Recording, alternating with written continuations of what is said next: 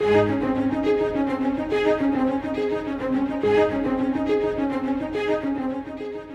difficult days and facing dire circumstances, it is always good to remind ourselves that God is greater than all. Scott Pauley is examining the miracles of Jesus recorded for us in God's Word. Our hope is that the message in these miracles will become real in your life. Christ is enough. Let's open our Bibles and join the study now. What is great faith? Occasionally, I'll hear someone say about another person, that person is a person of great faith. I think I know what they mean by that. They mean by that they've believed the Lord for something, they've really trusted God, they've perhaps seen definite answers to prayer, and that's wonderful. But every time I hear the expression that a person is a person of great faith, I think of a couple things. The first is that the great thing is not the person, the great thing is the one the person is trusting. That in fact, the thing that is so great about faith is not the strength of our faith, it is the object of our faith. Remember, Jesus said, even if you have faith as a grain of mustard seed, you can say to this mountain, be thou removed, and it'll be removed. How is that? Because the strong thing is not the faith, the strong thing is the Lord we are trusting. The other thing that comes to my mind is the recognition that in fact, we are not good judges of what great faith is. You see, faith is invisible. It is the unseen. Remember, faith is the substance of things hoped for, the evidence of things not seen. It's in the heart, beneath the surface. So you may see some evidence of a life of faith, but really the only person who is the right judge of great faith is God, because He's the only one who truly knows. And we come today in the study of the miracles of Jesus to one of the amazing accounts found in Luke chapter 7. If you want to read it for yourself, you can also find it recorded for us in Matthew chapter number 8. It's commonly referred to as the miracle of the healing of the centurion's servant. And in this account, the Lord Jesus identifies this man as being a man of great faith. Now, Jesus can say that because Jesus knew. Remember, He knew everything that was in every man, and He still does. He knows the measure of faith we have and whether we're truly exercising it at this moment or not. Here's the story, Luke 7, verse 1. Now when he had ended all his sayings in the audience of the people, he entered into Capernaum. And a certain centurion's servant, who was dear unto him, was sick and ready to die. And when he heard of Jesus, isn't that a beautiful expression? Let me just stop. When he heard of Jesus, oh, my friend, there are so many people in this world who have never once heard of Jesus. There's so many who've heard His name, but they don't know who He is. There's so many who heard of Him years ago, but it's been so long since anybody testified that Christ was enough.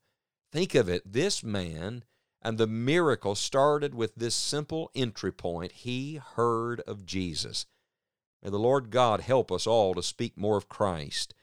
When he heard of Jesus, he sent unto him the elders of the Jews, beseeching him that he would come and heal his servant. And when they came to Jesus, they besought him instantly, saying that he was worthy for whom he should do this. For he loveth our nation, and he hath built us a synagogue. Then Jesus went with them, and when he was now not far from the house, the centurion sent friends to him, saying unto him, Lord, trouble not thyself, for I am not worthy that thou shouldest enter under my roof. Wherefore neither thought I myself worthy to come unto thee, but say in a word, and my servant shall be healed. For I also am a man set under authority, having under me soldiers. And I say unto one, Go, and he goeth, to another, Come, and he cometh, to my servant, Do this, and he doeth it. And when Jesus heard these things, he marveled at him. Let me just pause a second and point out to you that there really are only a couple occasions in the gospel accounts where Jesus marveled. And they're extremes. On one, he marveled at unbelief, and here he marvels at faith. That's fascinating to me. What is it that really gets the Lord's attention? The Lord marvels that some would not believe him, and he also marvels that some would exercise such a great degree of faith in his ability. He marveled at him and turned him about and said unto the people that followed him, I say unto you, I have not found so great faith, no, not in Israel. And they that were sent, returning to the house, found the servant whole that had been sick. Did you hear it? Jesus identified it not only as faith, but as great faith. And not only as great faith, but as so great faith. So is that great superlative. It's the word you use when words cannot describe it, when words cannot express it. And Jesus said, this man has so great faith. And of course, in the context, he shows it in contrast to the unbelief that he found in Israel at this time. He's looking a bunch of religious people in the face and saying, you go through all the routine, but you won't trust me. You have all the appearance of being religious, but there's no faith. But this man has so great faith. I wonder today, are you religious or are you truly full of faith in God? Are you outwardly to men appearing to be a person of faith, or would the Lord say you're a person who's truly exercising that faith in His greatness and in His ability?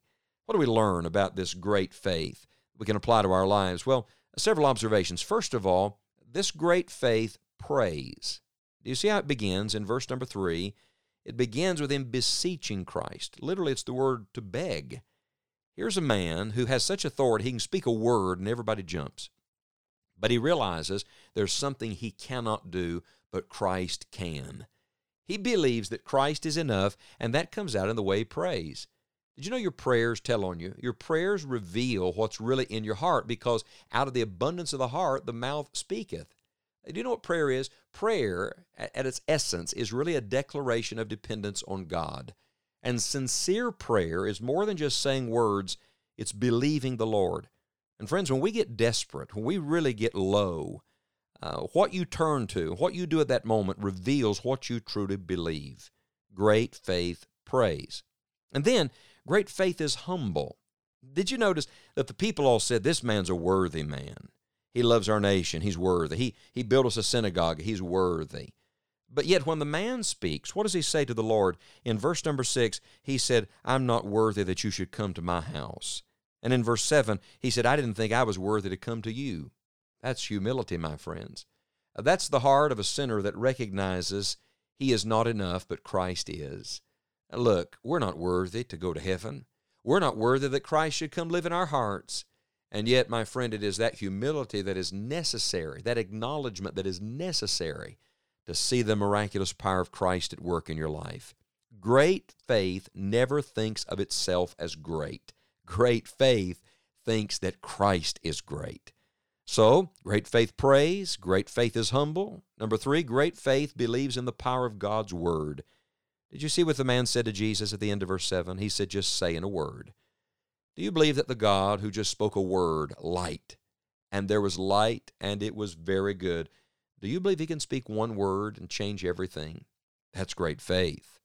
And then, finally, great faith believes in the authority of Christ. His authority and his word here are connected, but the man says, he said, I'm a man under authority, and I'm a man that has authority, and I know that people in authority can say a word and it's done. What was he saying to Jesus? This was the greatest expression of his faith. He believed that Christ had authority over sickness, over death, over circumstances, over all. Great faith believes that Christ is enough, that everything and everyone is under His command. I wonder, do you believe that? People say, well, I'm a person of faith. I'm a man or woman of faith. Great. Faith in what? Or perhaps the greater question is this, faith in whom? Because in the end, great faith is faith in the greatness of our God. Would you exercise faith today and believe that Christ is enough?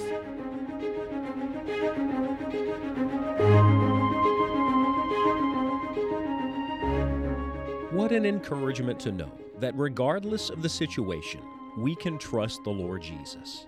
You can find a Bible reading schedule through the miracles of Jesus and many additional study resources at enjoyingthejourney.org. Visit us online today and let us know that you're listening. We are very grateful that you're making this journey with us through God's Word. Until next time, remember this: Christ is enough.